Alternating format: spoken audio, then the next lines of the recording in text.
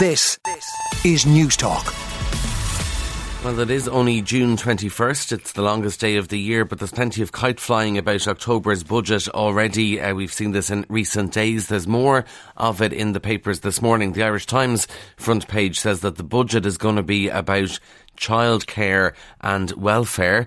Supports package includes welfare rises, and the paper reports that a multi-billion euro package of supports for families and workers is being prepared, which will see childcare fees cut significantly and welfare rates increased beyond the levels that were agreed last year. Now, these changes are unlikely to be announced until budget day in October, but they could be introduced before the end of the year in response to the cost of living crisis.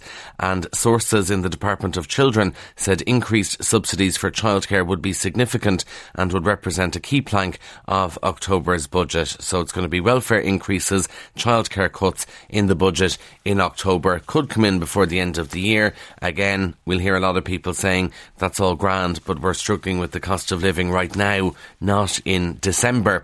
The other main story on the front of the Irish Times is about contact tracers, a group that we don't hear of or hear from that much, but contact tracers say they've been thrown on the scrap heap amid a new COVID wave, and that this could threaten the state's ability to respond if there's a major resurgence of the virus. Contact tracers have written to opposition politicians outlining their concerns and how they flagged them to senior figures in the health and political systems. They claim that clinical contact tracers are being asked to reapply for lower grade positions, and they've been told their contracts will end on June 30th unless they say they apply for these new roles, and they say they've raised these concerns with Paul Reid and Stephen Donnelly there. We honestly feel like we've been used and are now being thrown on the employment scrap heap, even though we strongly feel we are very much still needed, the contact tracers wrote. The Irish Independent, speaking of writing letters to politicians, some of the world's biggest airlines have written to Minister Eamon Ryan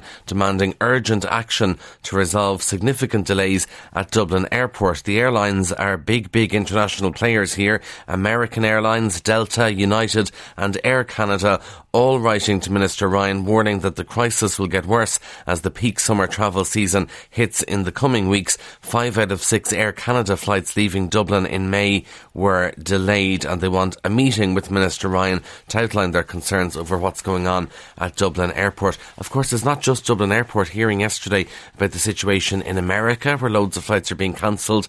Another messy situation at some of the big London airports as well. So it's right around the world, it would seem. The Irish Examiner main story: car theft is at a 7-year high. So while you're struggling to pay for your fuel, also your car could get robbed.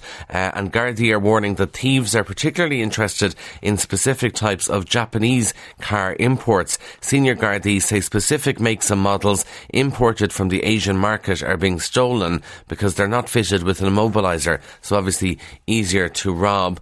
And the Gardaí stop short of identifying the exact car types in order to protect car dealers and car owners from being further targeted. But you are advised, if you have a Japanese import, to consider fitting old style steering wheel locks.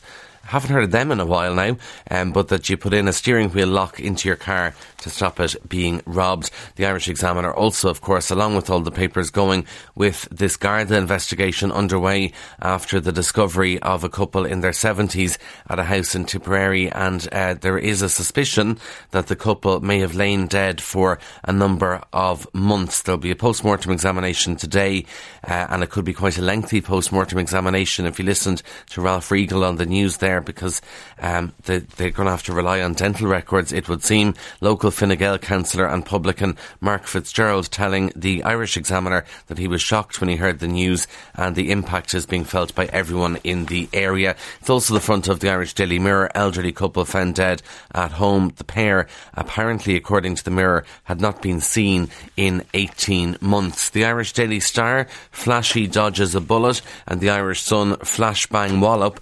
This is the news news that gangsters seeking to take down a young, what they call mobster, opened fire in Dublin yesterday. Very dramatic scenes when a taxi was rammed in Finglas before a number of shots rang out at around 3 p.m. Broad daylight there in Finglas. Lots of people, I'm sure, out enjoying the weather, lots of children around, and there is suspicion about who is the target of that in the papers this morning. Big story in the Irish Examiner, which we'll have more about on News Talk Breakfast this morning as well. There's so much about housing in the media at the moment, and I know lots of people talking about housing, but maybe some positive news in the Examiner. Irish households among the least crowded in Europe. Irish homes among the least crowded in the EU. There's plenty of space for adults to work or children to play without being on top of each other. This is according to Eurostat. 17.5% of the EU population lived in overcrowded households where people are on top of each other, but Irish people are in a vastly more comfortable situation in most households compared to their EU counterparts. Now, there'll be others who say, come to my house, it's fairly overcrowded, but they're the official figures. Lovely news in the papers this morning. In case you didn't hear, Justice Minister Helen McEntee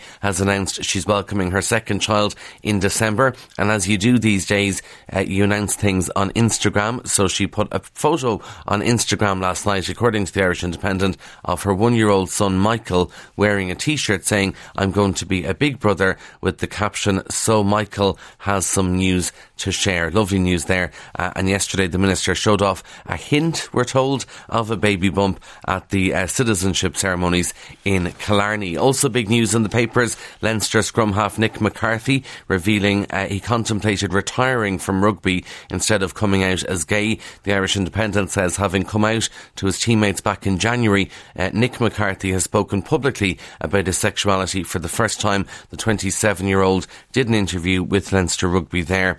And he has found comfort, he says, in the welcoming reaction of his friends, family and everyone within Leinster. Lovely to see all the positive reactions to that news. The Sun tells us that Kate Bush is going to get €1 million from the resurgence of her hit Running Up That Hill, which was big back in 1985, but it's now at number 1 after featuring in the new series of Stranger Things, and apparently Kate Bush is earning around €250,000 a week from the song. I'd say she just can't believe what's going on here. The song is getting almost 1 million streams on Spotify daily. So Kate Bush on course to get £1 million from Running Up That Hill. Final 2 stories for you. One comes from the Telegraph. You've heard before that you shouldn't go food shopping on an empty stomach. You also shouldn't go food shopping if you've had coffee, because we're told in the Telegraph you should avoid going to the shops if you've just had a cup of coffee, because caffeine increases the likelihood of impulse buying, where you buy goods, throw them into the basket despite not being on the shopping list. So it does something with your brain.